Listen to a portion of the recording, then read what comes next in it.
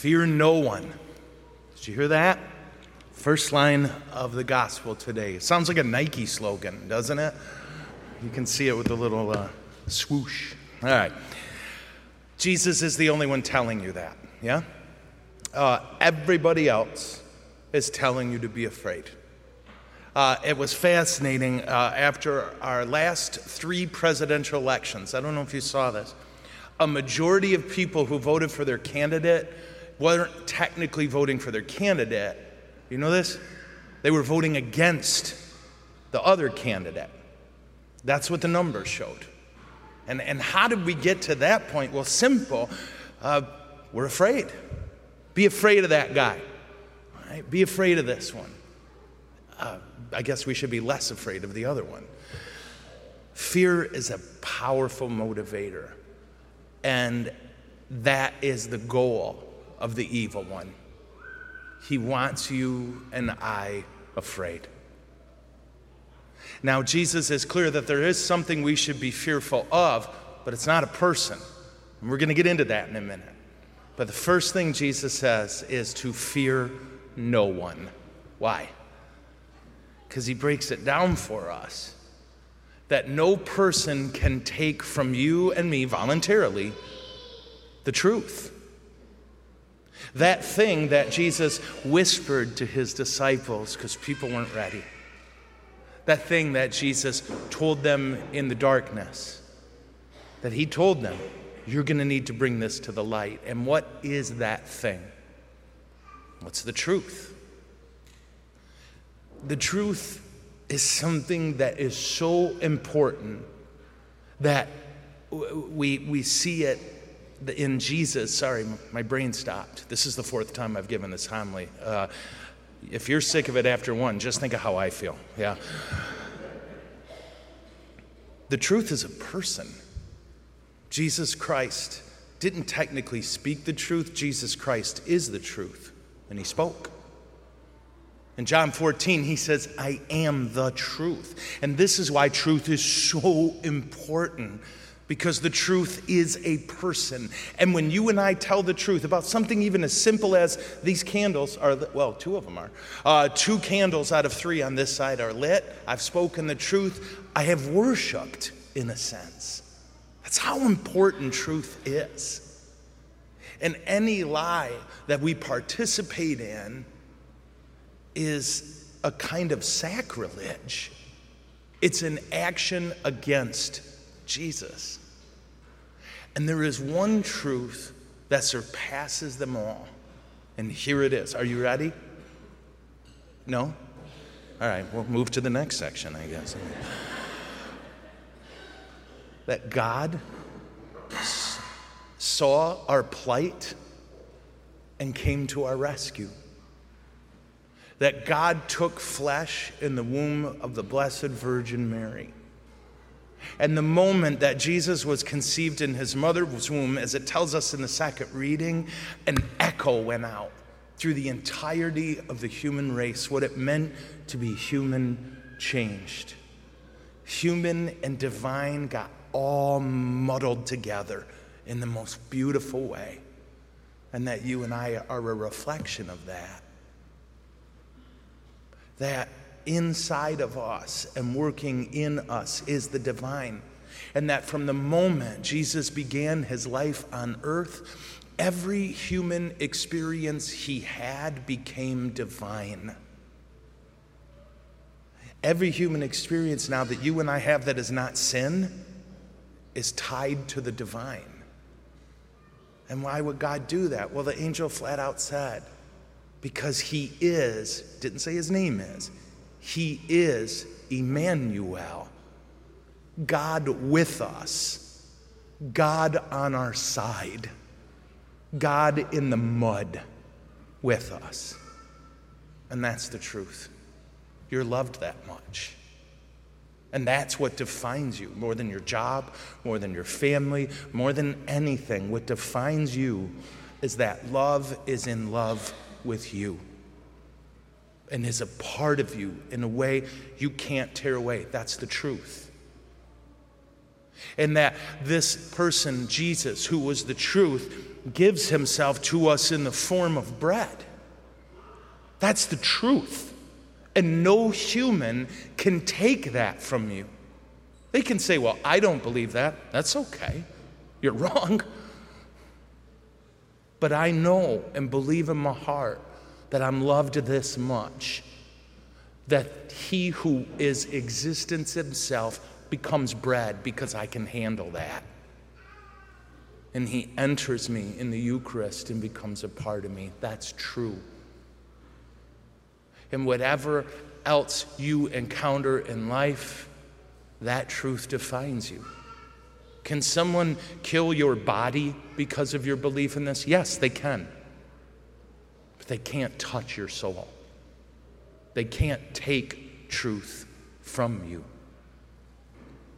It's a powerful thing to think of, especially in this day and age when truth has become a mess. You can't even say what's true in some cases without being censored. You can't even say the basic truth about human biology without experiencing pushback. We've become contemptuous of truth. But truth is everything, and we're made to find it and to submit to it. And people might make your life difficult, but they can't take the truth from you. So fear no one. So what do we fear? Jesus says, fear those who can destroy body and soul in Gehenna. What is Gehenna? Gehenna is a valley.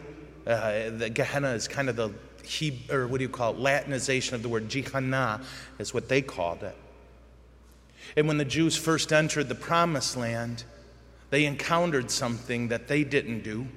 They encountered human sacrifice. The Canaanites would gather in this valley every year when they planted their crops, and they would sacrifice their children to the fire. They built a big fire and literally, in the words of Scripture, caused their children to be cast into the flames as an offering to the gods. We'll give you our babies, make us successful, make us powerful, feed us. The Jews were so horrified by this that when they took the land, they said, we're never going to live there. We're never going to farm there. Instead, we're going to put our garbage there. And so for almost 3,000 years, Gehenna was a garbage dump, a place where there was a fire and people threw their leftovers, their garbage. Jesus' point, and one they all understood he was making, is that the people who want to reduce humans to their function, who are willing to sacrifice humans for their own personal gain, that's the opposite. That damages your soul. And that is what kills body and soul. The key is this. We are offered at core two concrete world values. And here's one of them. And it's the one Jesus gave us. So just as a quick, cheat note, this is the right one.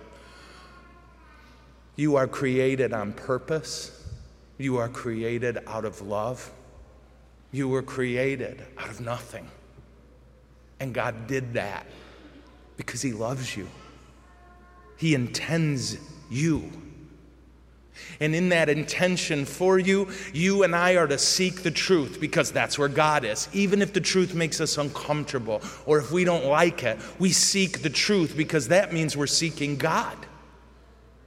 And because of that, because God's on our side, every human you encounter is filled with the dignity and life of the Lord. You are priceless, and so is everyone you meet. The other worldview, well, you're a cog. You're a part of a machine that doesn't really have a name for you, but as long as you produce and as long as you behave and share your toys appropriately, And that's it. Do that for about 80 years. You are so much more than what you make or create. You are so much more than your sin or your past. You're more than all of that. God is in love with you. He's on your side. And that's the truth no one can take from you. And any worldview that reduces you to less than that is from hell. It's garbage. What Jesus is calling us to do in today's gospel truly is to remember our value. That here's how precious you are to the Lord. His eye is on you. He sees you. When I was a kid and I'd hear God sees everything you do, I was like, oh no. Oh no, really? But it's more than what you do. He sees who you are, and he's in love with that. He's crazy about it. You do this. There's people you love who drive you nuts. I think they're called spouses, if from the Latin, if I understand right. Oh, kids, spouses, friends, co-workers. You can love people and recognize, but that thing drives me nuts, but it doesn't define our relationship. I'm in love with that person. I can deal, is the phrase we used to say in the 80s. For God, who looks at you and sees you, he's not looking at you to find out what you're doing. He knows. He's looking at you because he can't take his eyes off you. And every time you call him, he comes. How does he do it? I don't know. I'm not God. But I know he said it's true. His eye is on you. Not to judge, but because he can't take his eyes off you. And that is true about you. And anything that comes in your life that reduces you is from hell. That's the truth. No person can take it from you. Live that truth. And recognize it not just about you, but about every single person you meet. Amen? Amen. Okay.